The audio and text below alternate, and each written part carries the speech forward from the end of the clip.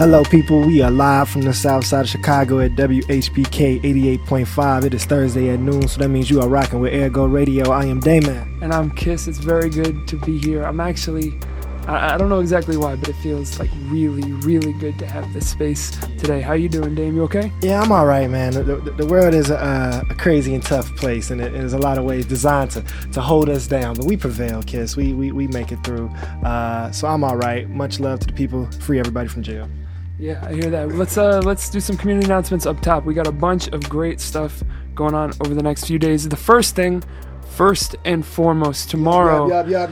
Man, it's gonna be I think really fun. If you don't know what I'm talking about, either you haven't been listening to the show the last few weeks or you haven't been paying attention. And we won't take that personally. It's okay. I'm a little offended. I'm not gonna lie. I can't. I'll speak for myself then. I appreciate that. But the We Go Chicago Showcase and Celebration, the second one that we're putting on, where we get a bunch of guests from Ergo in a room together performing, plus a pop-up art gallery, community organizations, tabling, and fundraising. It's free, all ages, food, drink at the Silver Room tomorrow night.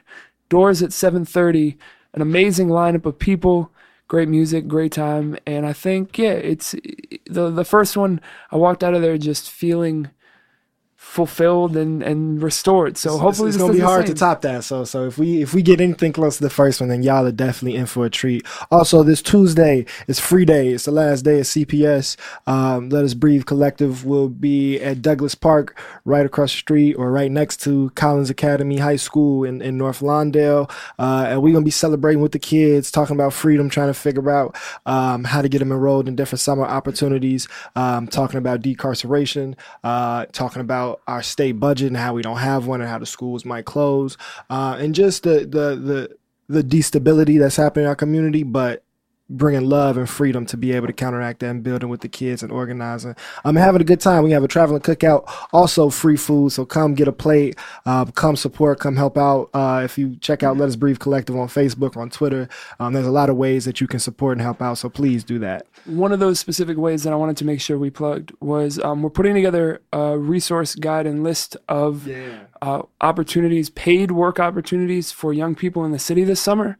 That could be, in the arts. It could be something more formal than that. It could be we need someone to help, move these boxes, whatever. But an opportunity to put some cash and some jobs in young folks' pockets. So if you know of any programs, people looking for people to do work, you can hit us on Twitter at Ergo Radio. Email us at ergoradio@gmail.com with that information. And we'll make sure to get it all set up and get it in the hands of some young people who will be ready to work all summer. One other thing to plug real quick. One last thing. Man. So Ergo alum Jasmine Barber has partnered with the Dojo, which is a art space in Pilsen, and they're doing Brown Skin Lady summer sessions on Saturday night, this coming Saturday, the 18th. The Dojo is very secretive about their address. So what you got to do, they don't really announce it until the day before where it's going to be. So check their Facebook page, but it's going to be a great event.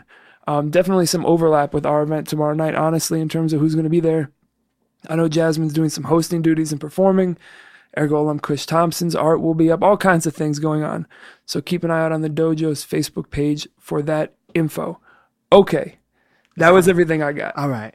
So I am super honored to have our guest here today. We always have very important people, very strong voices here on Ergo Radio, but this is near and dear to my heart. I call her Mama unofficially. Here with us, we have the super powerful Dorothy Holmes. Hey, Mama Dorothy, how you feeling? You come a little bit closer to the mic. I'm doing okay. All right, yeah. So for those who are not familiar, who are not politically engaged, Dorothy Holmes is the mother of Ronald Ronnie Man Johnson, who was murdered by the Chicago Police Department in 2014. And she has been fearlessly fighting for her son's legacy and for justice in his name ever since.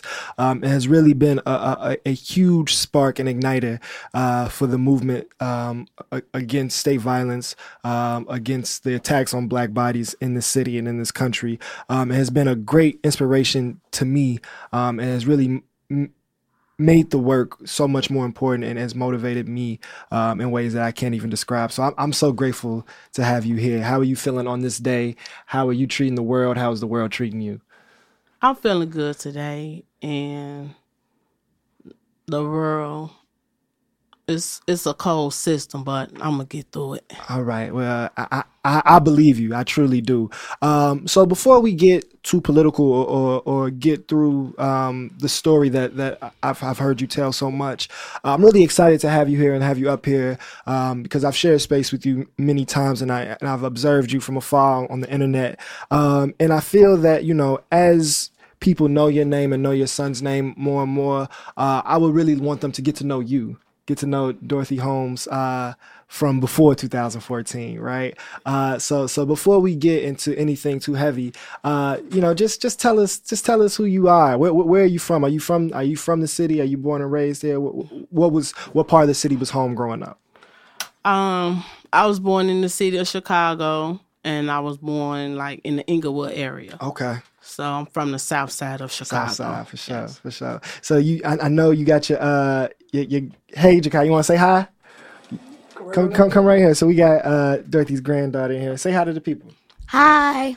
Right. So we're gonna hear from her again later, I'm sure. But you're also a fearless family woman, and and I'm really moved always seeing you with your babies and your grandbabies. So tell us about your family and like your children and your grandchildren, your nieces and nephews and everything. I'm still gonna say I have 3 kids, even though one is deceased. He's still mine, and I have 11 grandkids. I have a lot of nieces and nephews, aunts, uncle. I have a nice sized family. Which of them do you like most now? I'm gonna say the grandkids. Okay, for sure. So, what type of work have you done? What is some of your background and what are some of the things your interests and activities and hobbies? But before you got pulled into this movement. I used to work at UPS, the post office, and then I have a health issue where I couldn't work anymore. And my hobbies are, I used to love teddy bears. I still love them, and spending time with the grandkids. So let's take it, we did it a little bit, but I want to take it all the way back. So you mentioned you're from the Englewood area.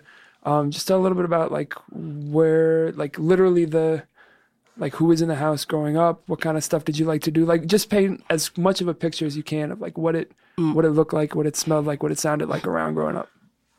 As growing up as a child myself, I lived in the house with my mom and my three brothers. I used to always beat them up though. I believe it. Yeah, I believe it for sure. And I'm the oldest after my 3 brothers, and my mom worked majority of the time, mostly all her life. She's still working, and she was both parents to me, mother and father, even though I seen my father whenever, but my mom always have been there no matter what. What high school did you go to? That's interesting. Okay, I went to Richards High School. That was all girls school, but in my senior year, being in high school, get in trouble, so I got put out of there. But I did graduate. I graduated from Wendell Phillips on 39th and Persian. Okay, so I really want to know because when I see you, you speak with such a power, right? And I know that so much of that is just a mother's love, but it feels like there's something more that really intrigues me and makes me curious. So I wonder, did you have any avenues for your voice to be heard, or for you to speak or perform or take center stage in any way before you were doing the type of movement work that you do? Where did that come from? Is the question. Where do you think that came from? Where did you have this? Did you have the solo somewhere? Come on. I used to like singing when I was little, and I always wanted to be the boss of everybody. So, and with the loss of me losing my son, that made me open up and speak more. But I was always never was told to hold nothing in, let it out, regardless if it was going to get me in trouble or whatever, to let it out. So I speak my man. All right. So I want to now, bring in your son a little bit. And what I want to do before we start talking about, what happened and the tragedy of his passing, I want to talk about who he was as a person and his full humanity. Because sometimes I'm self-conscious about the work that we do as a community, because for the platforms that we have, right, we want to uplift these names and these occurrences and these stories, and in a lot of ways we end up turning those who we lost into martyrs, right? But Ronnie Man was like a real human being. So just talk about him, like growing up, like who was your son? What type of kid was he growing up? Okay. His birthday 12/14/88.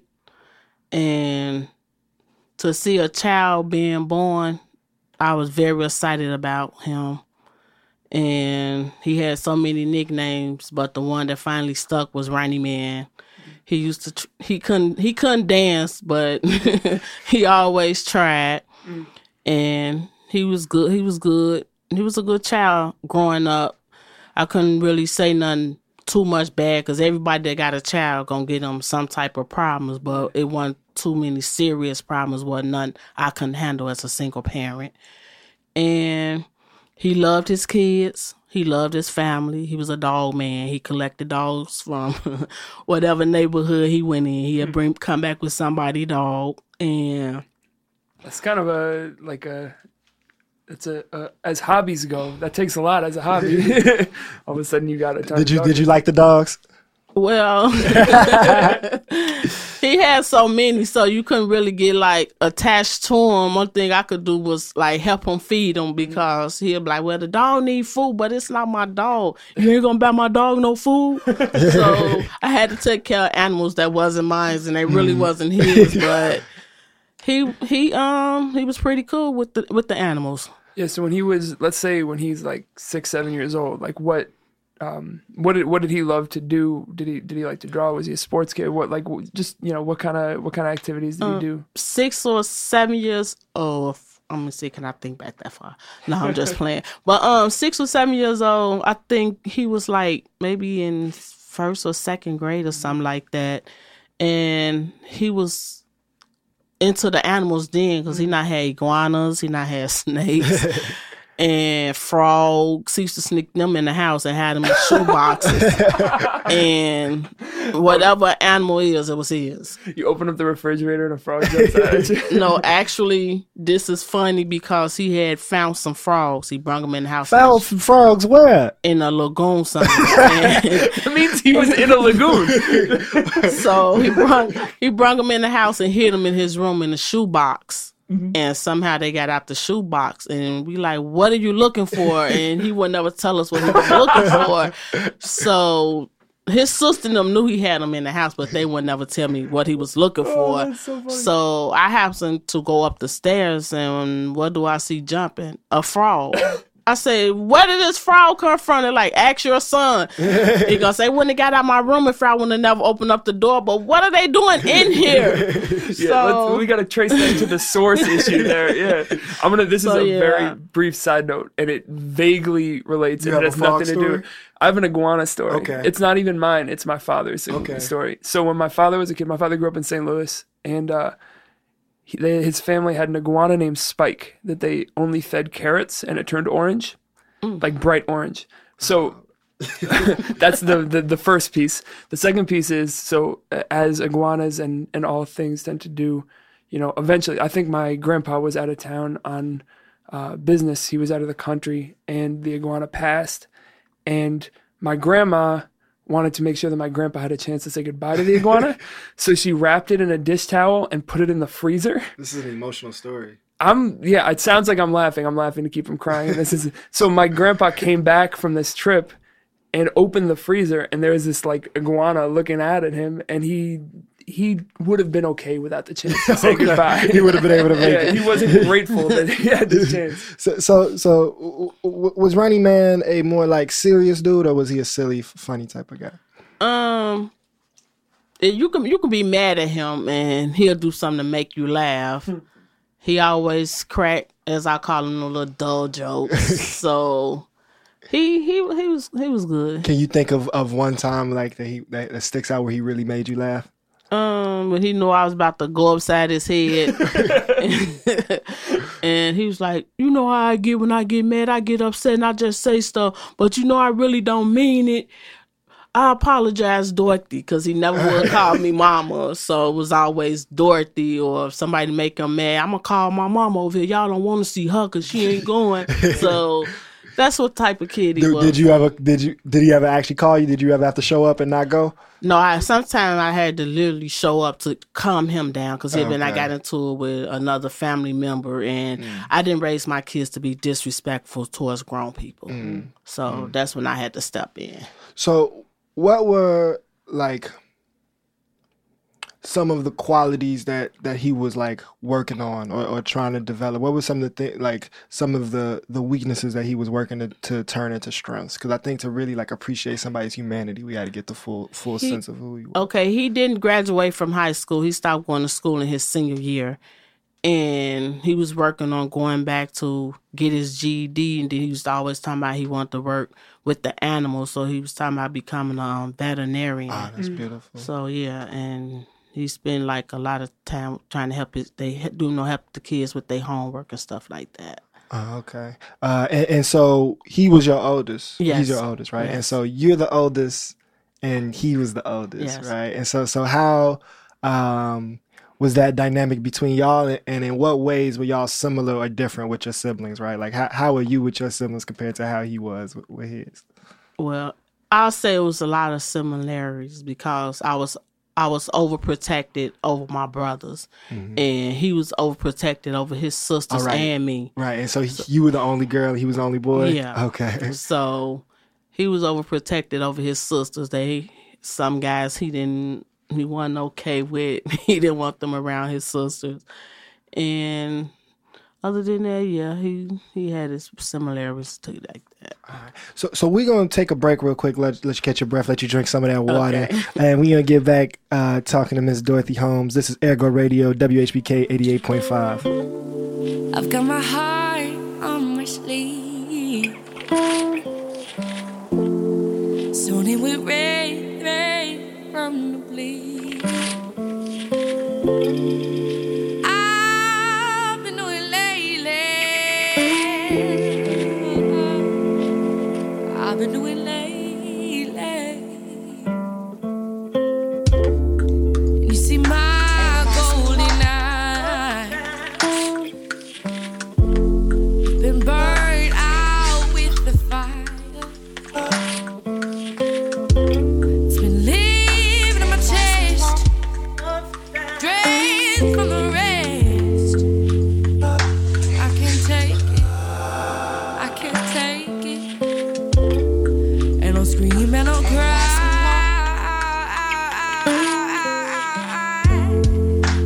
But that tongue keeps sticking on mine. Each tick cracks a crick in my back. He think he's slicky out that earpin on my map. I can't visit him, can't get through to him. Skull too thick for me, I'll go back to the bleeding. I'm done, I can't take it. I can't take it no more, no, I can't take it. I cannot take it. I cannot take it no more, I can't take it.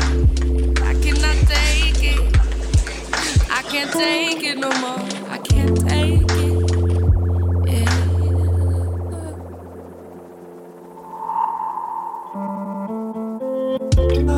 And you'll see me flying by.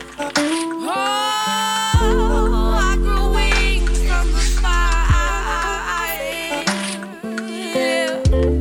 Taking the bruises you dug in. I've taken the purples you sunk in. Created a sunset that will blind them. I will blind them. I'm beautiful. I am beautiful. And you know what? I can take it. I can take it. Give me some more. I can take it. I can take it. I can take it.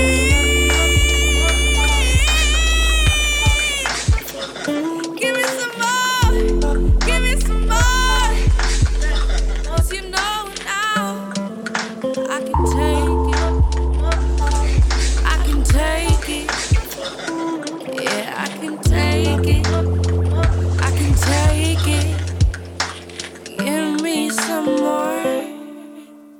This is Ergo Radio WHPK. Hey, that was a good selection there, DJ Empathy. What's Thanks. that? I'd like to take credit for it, and I will take credit for it, but I'd like to share the credit with Ben Niaspizzani, a.k.a. Neon Pajamas, who sends us the instrumentals that we use to open the show every week. You can check out some of his work over at thesedays.news. He's part of the team over there. Shout out to them. And also, with Mishka, and he puts on shows at Emporium. He's a good dude. Neon Pajamas on Twitter, and he has excellent taste. So that was Siren featuring Chance. It's called Take It. I really like that song. So shout out to Ben. That's love. So we are here with Miss Dorothy Holmes and little sticker bugs in here with us. But I now want to get into the day that we lost Ronnie Man. And I would love to hear you tell that story. But I would like to know how did you first get the news and kind of what you feel comfortable with describing some of how that day was for you. I was sitting at my cousin's house just as I got through getting my hair did, and my phone was ringing. And when I looked at him like, oh, she don't want nothing, so I didn't answer it. Then she called right back, and I told my other daughter, which is Tay-Tay, like, answer the phone and see what she want, which is Rah-Rah. And Tay-Tay got to screaming and hollering, like, who got shot? Nah, my brother ain't get shot. Then I'm like, my son got shot? She was like, yeah, they saying Ronnie Man got shot. So I'm like, where he at? And they was like, he on 53rd and King Drive. So I ran out the door and I jumped in my car. I think I made it to 53rd and King Drive within like 4 minutes from 120-something normal. And when I made it to the scene, like when I got like to 55th and Garfield, all I seen was like lights flashing and yellow tape up. So as I get closer to the scene, I couldn't get up the block, so I parked right there on the side of this grammar school that's right there on King Drive. And they had the street blocked off, and the guy walked up to me like, they shot him for no reason. I'm like, who shot him? And he said, the police. So my heart dropped in. So I asked the police, like, where's my son at? And he was like, he gone to the hospital. We like, what hospital? He said, Northwestern. So I get back in my car. I been like 10 minutes from Northwestern Hospital, and I got the phone call back saying he was gone and that he was at the University of Chicago Hospital.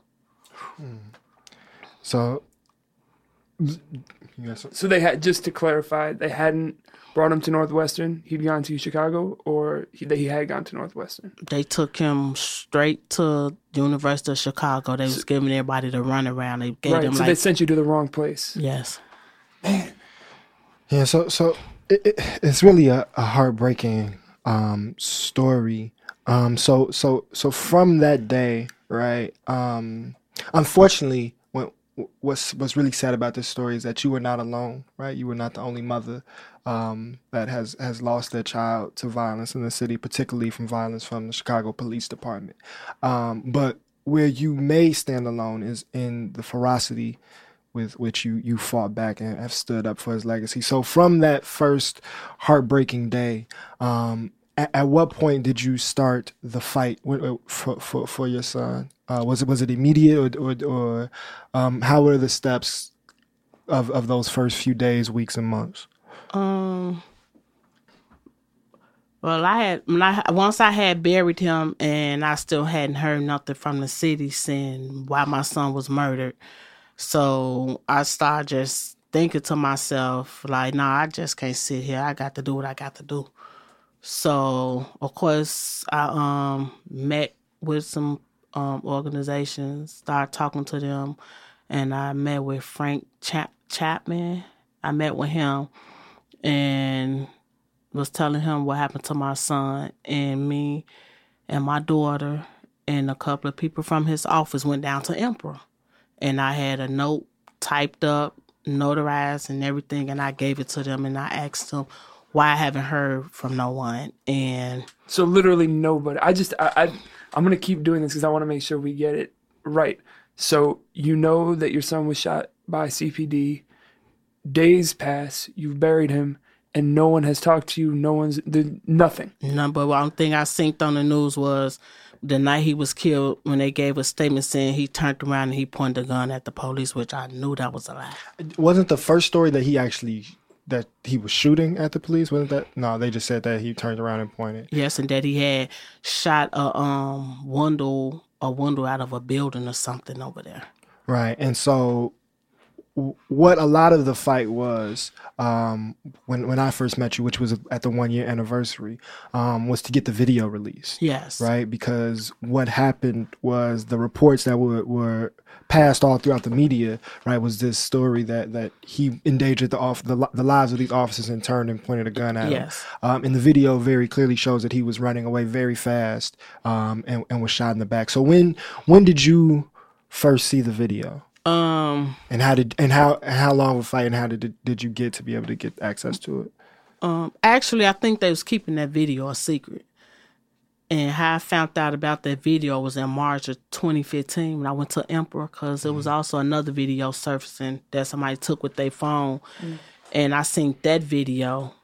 And once I kept looking at that video, I kept saying, like, it's another video out there. Somebody got it on video. And when I told the guy at Emperor, like, I have a video, and he like, what video you got? I said, the video showing them covering his body up on the scene that let me know he died right there. Why did they move his body? Then he was like, no, we got our own video. So I immediately let the attorney know, like, they got a video of my son being murdered. Oh, wow. So if you wouldn't have presented the fact that you had some evidence, they would have never even told you that there was footage. No. Wow. Yeah. And I'm thinking about the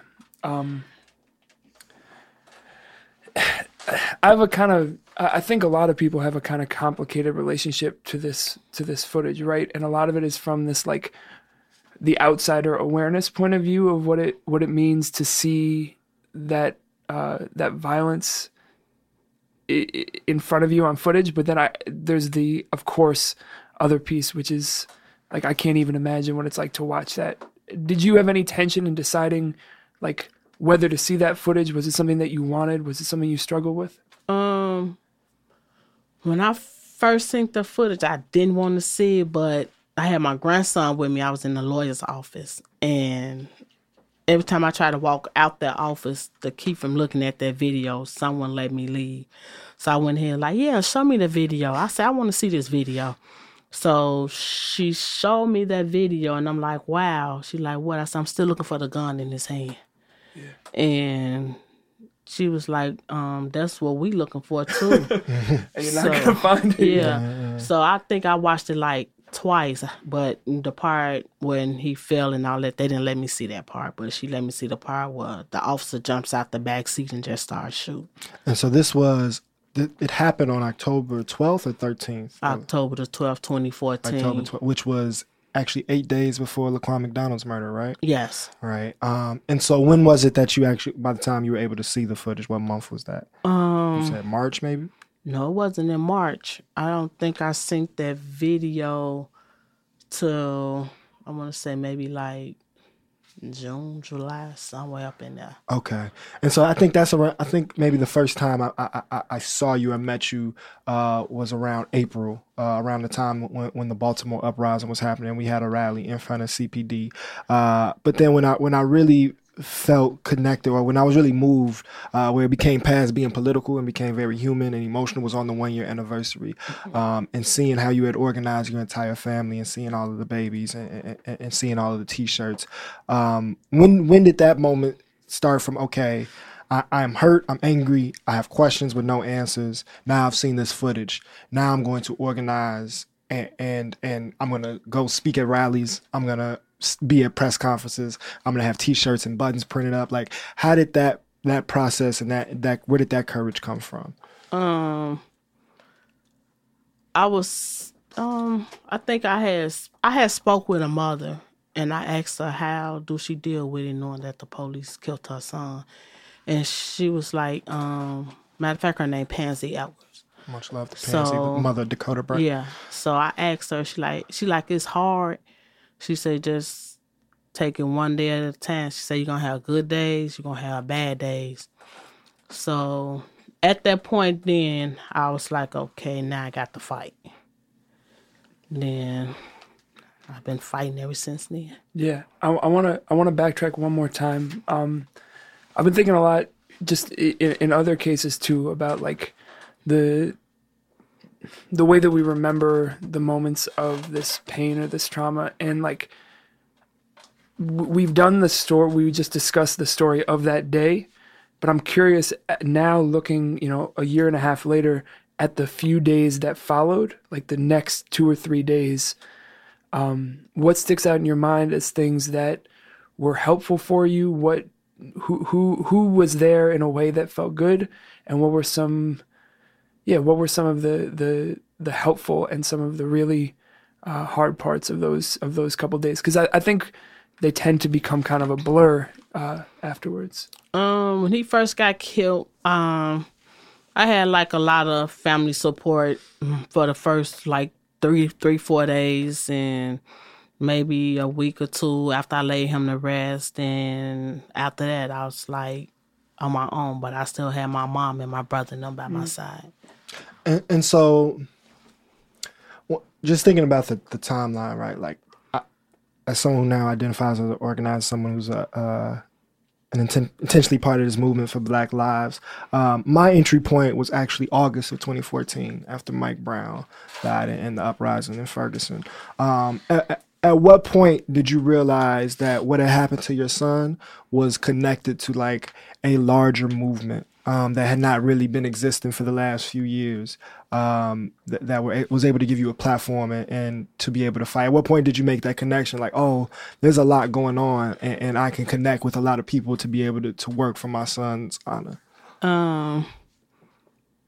I had been following the Raquel Boyd story with Martinez's son. I had been following Hene story. And then right before my son got killed, Rashad McIntosh got killed August of 24th, 2014. I'll never forget, because that was my daughter's birthday. And my son has just said, like, man, the police just out here killing people. He said, that's why I stay out their way. And when I lost him and I thought about what he said, Oh, wow. so I'm like, okay, now I got to do what I got to do. And I just started fighting and refused to give up. And so I'm really curious, like, what is then, now that you are a part of this movement from a very unique position, right? Like, it's about the system and it's about everything that's going on, but this is like specifically about your baby, right? And so for you, what has been like your opinion or take of this movement? Has been, mostly youth-led, people under 40, right? Have been like the majority of the people doing this work, and I know that we have our limitations. How does it feel to be in this space, and what is kind of your assessment of the fight that has been going on almost for 2 years now? And to that, what are the things that worked, and what are the ways that the movement for you has missed the mark? Since I've been getting like support from the movement, it uplifts me a whole lot. It keep me like focused, and it let me know that I'm not the only one fighting this, and I'm not alone. And it make me go after these corrupt politicians. Mm-hmm. Yeah. And so to follow up on that question, and then I wanted to get into kind of how you go after people, is that I know that you are always willing to show up, and you show up with a smile, and so sometimes I worry, or I get uncomfortable when I call you, because I know that so often family members of victims to violence can become like political figures, and get put up like on a pedestal in some ways as symbols. Yeah. Is there any time where you do show up, or you do get asked in a way that feels uncomfortable? Are there any ways that like you may not have felt comfortable saying no, or giving some pushback, of a way that the movement can be better responsive to you, or help you in better ways? Or has there ever been a moment where you felt uncomfortable in any type of way? No. That's good to hear. No. that's really good to hear. A real weight off your shoulders, I think. No, I'm not uncomfortable. Because believe me, if I was uncomfortable, I'd be like, stop calling me. Okay. All right. But I'm not uncomfortable. Sometimes I be needing people to talk to, and I'll probably just call Aislinn and just strike up a Shout out conversation. Aislinn from Black Lives Matter. I'll probably call her and just strike up a conversation, even though that's not what I'm calling her about. But it feel good to hear somebody else's voice, and they woke at that time of night when I woke. Yeah, and I want to ask you specifically about this gentleman right here, because I've heard, like he said, he calls you Mama Dorothy, and I've seen, like, when you walk in somewhere, his face lights up. Do you, beyond just like the first time you met, like, who is this guy? That's my other son. That's my other son. And what is it about that relationship? I think it's important because it is beyond the movement. What is it for you? What is it about that relationship that made it feel so close between the two of you? When I first met him, it was just a smile that lit up everything, even though he was holding back his tears, but it was just his smile and the uplifting words that he gave, like, you're not alone in this battle. You lost your son, but you still got one here with you. So ever since that day, it's like, all right. Yeah. And then to know that he's there to fight with me for my son, I got much love for him. You're pretty cool, Dave. Man, you trying to make me cry on the radio, man. I'm glad y'all can't. That would be a first. We've gone 47 episodes without any tears. And this would be yeah, but thank you so much, and that means so much to hear. So I want to get into like some of the specifics of like the case and the contradictions and just how petty this stuff is. We got beef with the FCC here, y'all. But yeah, I think I want to go in what feels like the most significant to me is that I think your son's case in connection to Laquan and in connection to Rekia Boyd, and then also just like kind of some of the drug policies and the policing of this city is what gave the fire to get a state's attorney out of office, right? Yes. And I think what was the last straw was her going on television and showing the video of your son getting shot in the back, and her using her position as the lead prosecutor in this county to become basically a defense attorney for the officers in a way that was like unexcusable, and was just showing images of black men from 4 or 5 years ago from different cities running away, shooting at a police to show how it was valid for them to kill your son, and your work to expose her contradictions like got her out of office. How did that feel? And what were some of the like encounters you had with her? And then how did it feel to see that day when she was no longer going to be in office? When I first seen the video and they had said that the officer wasn't going to be charged for murdering my son, that made me hate her. And I was never told to use that word hate unless I mean it. And I meant it that day. I hate her. And to see what she did with that video footage, that was unacceptable. And that's why I tell them, everybody that agreed to saying that he had a gun in his hand, they are bald-faced to lie right along with her. And I'm not accepting that. Now, she said she wasn't going to be intimidated or bullied by me. And I told her I wasn't going to be intimidated or bullied by her either. So... And I promised her that we was going to get her out of office, and we did it thanks to Paige May, Assante's daughter. Yeah. We got her out of there. Yeah, that's love. And for those who are not familiar with the case or are not kind of aware of what's happening, what she did was basically show shadows around his hand to say that possibly could have been a gun, but showed a video where there was absolutely no conclusive evidence at all. And so also... I think that was that day, which was really heartbreaking for me. And then I believe it was like the next day or two, later that day, you made a statement, and we had a press conference and a march. And from some of your comments, right, the city filed an injunction against you, right? And basically after not charging the officer for killing your son, they in a way kind of filed charges against you. Kind of explain your understanding of what that was. And that just made you laugh. Is like, that was amazing. It didn't. I was furious. Okay, we did a press conference right there where he got killed at. And I made a statement saying that what goes around comes around. He got kids too.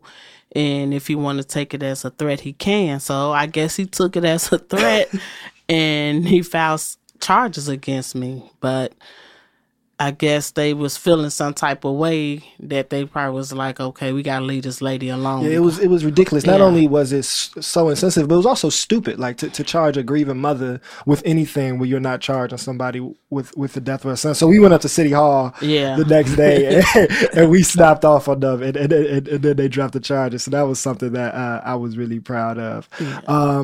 I don't know if you are free to speak about it, but I've also heard like a lot of contradictions or things that would like improper, basically cover up type actions on that night. To kind of backtrack a little bit, I think the first you mentioned that they told you he was headed to the trauma center in Northwestern when he died on the scene, correct? Yes. And then also the weapon that they claim was his, they took from the scene and could not find any fingerprints on it. Is that correct? They said they couldn't find any fingerprints on the weapon. Then they said they found his DNA on there, so the DNA was comes to look like maybe they had a Q-tip and dabbed the weapon with blood, and they also took a picture of the gun in the trunk of the police car, which is like not the legal procedure exactly. of what you supposed to do, and then also it was kind of like smeared in his blood, right?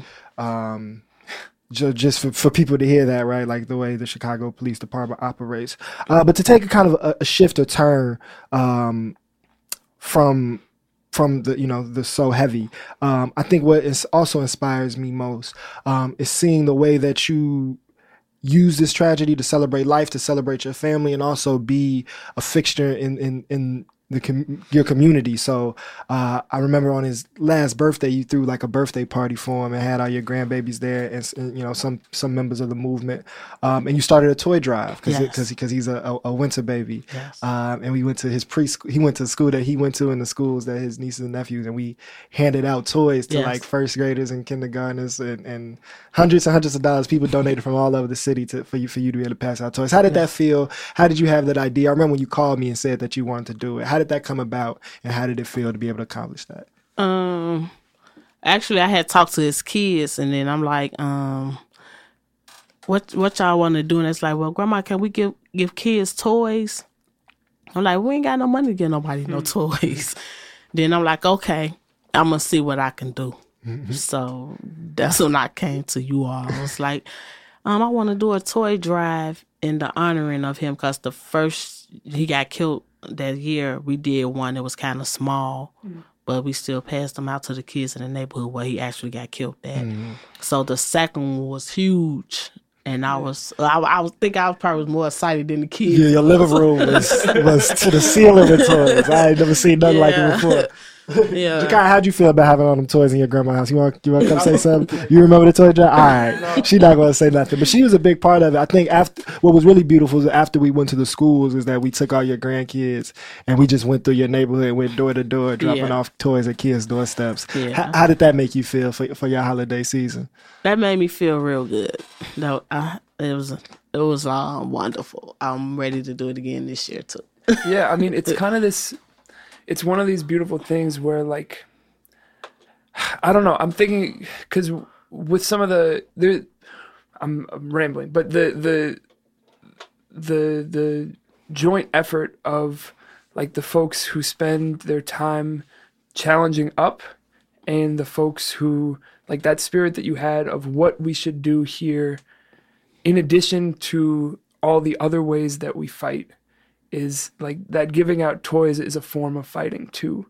And it comes from this place, it seems, of like, we just need to, like, it's based in this joy and this like insistence on creating joy for people. To me, it feels like that's part of what you're super determined to do, is like, they're not going to keep me from creating joy for people I love. Does that seem right? I know that's not a question, but like, does that ring true? Because that's the feeling that I get in the limited times I've seen you at actions and stuff like that. Is you're just like, the determination is so strong, but it's not this like grim determination. It's just like, we are going to live our lives. We are going to live with joy. Yes, we are going to live with joy because I'm his voice now. He's not here to talk, so I'm his voice now, and I got to be here for his kids and make sure they happy. And they be want to come up with ideas, and when they ask me certain stuff, I'm like, okay, I'm gonna see what I can do. Yeah. Speaking of which, he has 3 or 4 children. I know you got a He little has boy. 5. Okay, I know you got a little boy that Yeah. look just like him. That's his youngest, right? Yeah. And so another thing that you are doing that I'm excited. Why I'm glad we have you on this week is that you're holding an event on this Father's Day in his honor, right? Yeah. So tell the people about that and if they can come out or how they can support. Man, we didn't plug up top. We should. No, we gotta let her tell it. Okay, I came up with the idea to honor him on Father's Day and invite everyone out to come out and support. If they don't do nothing but donate pop water, hamburgers, hot dogs, and we're going to have the Jumpin' Jack. Thanks, Damien. And we're going to have a live DJ. Thanks, Kofi from Black Lives Matter. Shout out. And Where's it gonna be? And what time? it's going to start at 3 o'clock, 12212 South Low Avenue, which is the block that I live on. And everybody on the block has been supportive. They signed a paper for me to get the permit for the block. So they've been supportive. They said they didn't know that was my son, and they didn't know it was close to home. They didn't even know I lived in that house because I really don't communicate with people on the block. But once they, read the article and they seen that, they was like, oh, wow, of course we'll sign this. We haven't had none on the block in a long time for the kids. Yeah. So it's going to be a day of fun for the kids. Man, this weekend is so fantastic. So you got We Go Friday. You got the thing at the dojo Saturday. Sunday, you go out support that. Monday, rest. Tuesday, you go to free day. Like, this is like the best week in Chicago. Yeah, we got you hooked up if you trying to get some sun and do some good things. So yeah, we got about 10 minutes left before we get out of here. Ergo Radio, WHPK.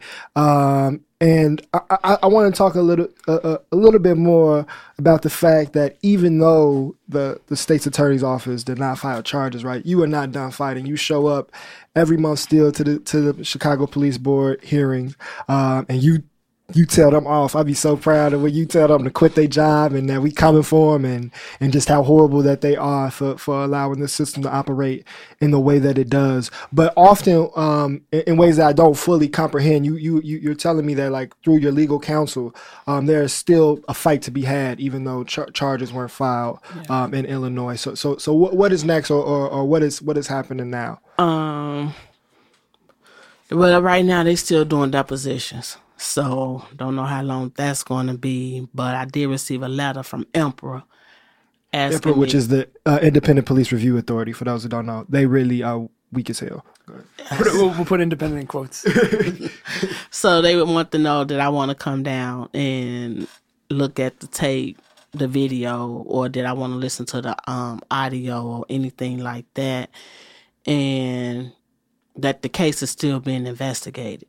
So with that being said, it's still the battle because he still can get charged somewhere down the line for murdering my son. It might be a year now or 2, but I'm pushing for it to be soon as possible. And isn't it wild how long this the process is inherently long and slow, and then when people draw it out, like it takes so long. Yes, it's taking real long because it's going to be 2 years this year in October, and I guess the battle at before it's all over with, it'll be worth it because I'm not giving up and I'm coming for him. Yeah. So as we are getting close to winding down, I kind of want to talk or hear about your vision a little bit, because from what I see and from listening to you today, right, like what has happened to your family has changed you forever, right? And you have experienced things and have become, you're you, but become a new person or operate in the world in a different way. And so with that, hypothetically, right, like let's say we win the fight, or that the fight is over for the specific case with Officer Hernandez and your son. What is your vision for the work that you want to do, and what is your vision for the community in the overall fight, right? Like what do you see going down the line past this specific case? Or are you going to take a break, which you would be like totally entitled to do, and we could just have barbecues? No. Once this case, I'm going to say, over with, and Hernandez is charged with the murder of my son, we still got other cases out there that we got to keep fighting for and get the families to come out to speak about their case. And the money that the city is offering people, don't let that be a hush-hush on what happened to your child. Yeah, I mean, this is actually was something I made a note of I wanted to touch on. So this is like, of all of the grotesque horror of the way that the city operates, like this to me feels like one of the most like, just like grievously gross is that you commit murder and then you use the money that was deprived of the place where that person is from to make the family be quiet. Like that, there's just like that. So that being said, they came to you at some point with a settlement offer, right? No, never to you? No. Have you talked, and you mentioned some of the other families, and I was at one of the police board hearings that Martinez said like welcome to this family, this club that it's the worst club, something like that. Mm-hmm. Some of the, I'm curious about the relationship that you have, either in regard to like the decision of whether or not for other people to take that money, or just in general, with, some of the other people who have lost loved ones this way, and what those relationships look like, and whether they're, similar to any other relationships in your life. Because it seems like this very unique, and at this point, pretty close-knit family. Well, I think if they pay you that money off before the case even make it to a trial or to a hearing, it's a cover-up. Mm. And once you take that money, it's like you okay with what they did to your child. Mm. But if you stand on ground to let them know that you're not having it, you're not tolerating it, then I'd rather go along with the process of waiting. I won't care if it's 5 years from now. I'm still going to fight for my son. Mm. And so with that, I think y'all are so strong and powerful when y'all are in the room together. But I know that y'all also have like your own lives and still, bills to pay and real, like just everyday family concerns. Do y'all have any like collective plans or collective visions on how as a unit y'all can stay together and continue this fight in a unified way? Or do, you just end up being in the same space often? Most of some of the families I talk to through text messages, or we might come to the same event and we communicate. Then you got some families that say, well, the lawyer said don't say this, don't say that. Okay, then I'm gonna leave you alone. I'm gonna go talk to somebody else. Then we take it from there. We still talk. We stay focused. They have an event, I show up. Mm-hmm. So yeah, and I'm thinking like now with this time passing, and the fight is a piece of your life, but you also have your life, and it all becomes one. On the, I don't want to say bad days, but on the hard days, what are some ways that whether it's people you turn to for support or routines you have that will like help you get through those tough days? Like, how do you take care of yourself on those days? On some like them tough days, I'd rather be by myself. Don't want to be around nobody, or I might cut my phone off, or I might don't answer it, or I'll go sit around my brother now. Mm. So that's how I get through some of my days. Yeah. What has been, right, the thing that you've taken from all this process, that has been like the greatest takeaway, right? Like what have you like learned, so to speak? Because what you're doing, right, takes so much courage, because one, you constantly relive the trauma of like the worst thing that can happen to a person losing their child. But also you are like very publicly like opposing one of the like worst or most violent gangs or armies in the country and therefore in the world, right? Like Chicago politics is historically corrupt, and the Chicago Police Department is like historically violent, and they definitely are known to intimidate people who speak up against them. So, one first, like, have you had to experience any of that, or is that a concern moving forward? And from this process overall, and this horrible, but also in a lot of ways empowering 18 months or so, what have you kind of learned? I learned not to trust the city of Chicago system. First and foremost. And for me to keep my head up, keep going forward, and let them know they is not going to intimidate me. They're not going to harass me. And they need to stay their distance from me before I be like Madea was on Tyler Perry, calling everybody, telling them to cut the TV on. Ooh, girl, they trying to get me. So it's their best is to stay away from me like they been doing, because I'm going to keep saying what I want to say. Well, we really appreciate you doing that today. Yeah. Dorothy Holmes for mayor, y'all. Seriously. We're going to make buttons and start hitting about. But yeah, no, it's been really a joy having you here and getting to know you a little bit. And, we kind of say it communally at the end of stuff, where everyone chants, we love you. But, we do. And I love you all too. But before we get out of here, I think we had like a little bit of a song that you wanted to sing, not Dorothy, but come on, Sticker Bud. We got a little Jakaya here. This is your moment. This is it. Are you gonna do it? You gonna do it? You got it. You need the music. Oh, you need the song under? All right, we can cue it up for you. This is WHBK Ergo Radio. We about to get out of here. We gonna let Jakaya take us out if we can pull it. Oh, I'm sorry. Oh, yeah, because the internet went out. Damn. We apologize. We don't have any. Can you give us a little acapella or? Oh, hold on. No, I don't have it. We're not prepared here at Ergo Radio. These type of things happen. Hold on. Sing a little of it. But the thing is that we won't be able to hear it anyway with the headphone, without the headphone. I know, but we can't. If I play the music there, you won't be able to hear it in the studio because we don't have the headphones. Maybe we could just play it in the speaker a little bit. Okay, here, I'm just going to pull this out. This is it's not great radio professionally, but it is like, this is what we do. This is what we do here. We got... What's your last name, Jakaya? Harris. We about to hear from Jakaya Harris as soon as we cue up this song. Here you go. You got it? This is Every Praise. Everybody around the world, let's put your hands together because all the praise belongs to God. Here we go. Every praise It's to our God. is to our God. Every word of worship. Every word of worship is one accord. Every praise. Every Every praise, praise. every praise To our God. is to our God. Come on, everybody. Sing hallelujah. Sing hallelujah, To our God. it's to our God.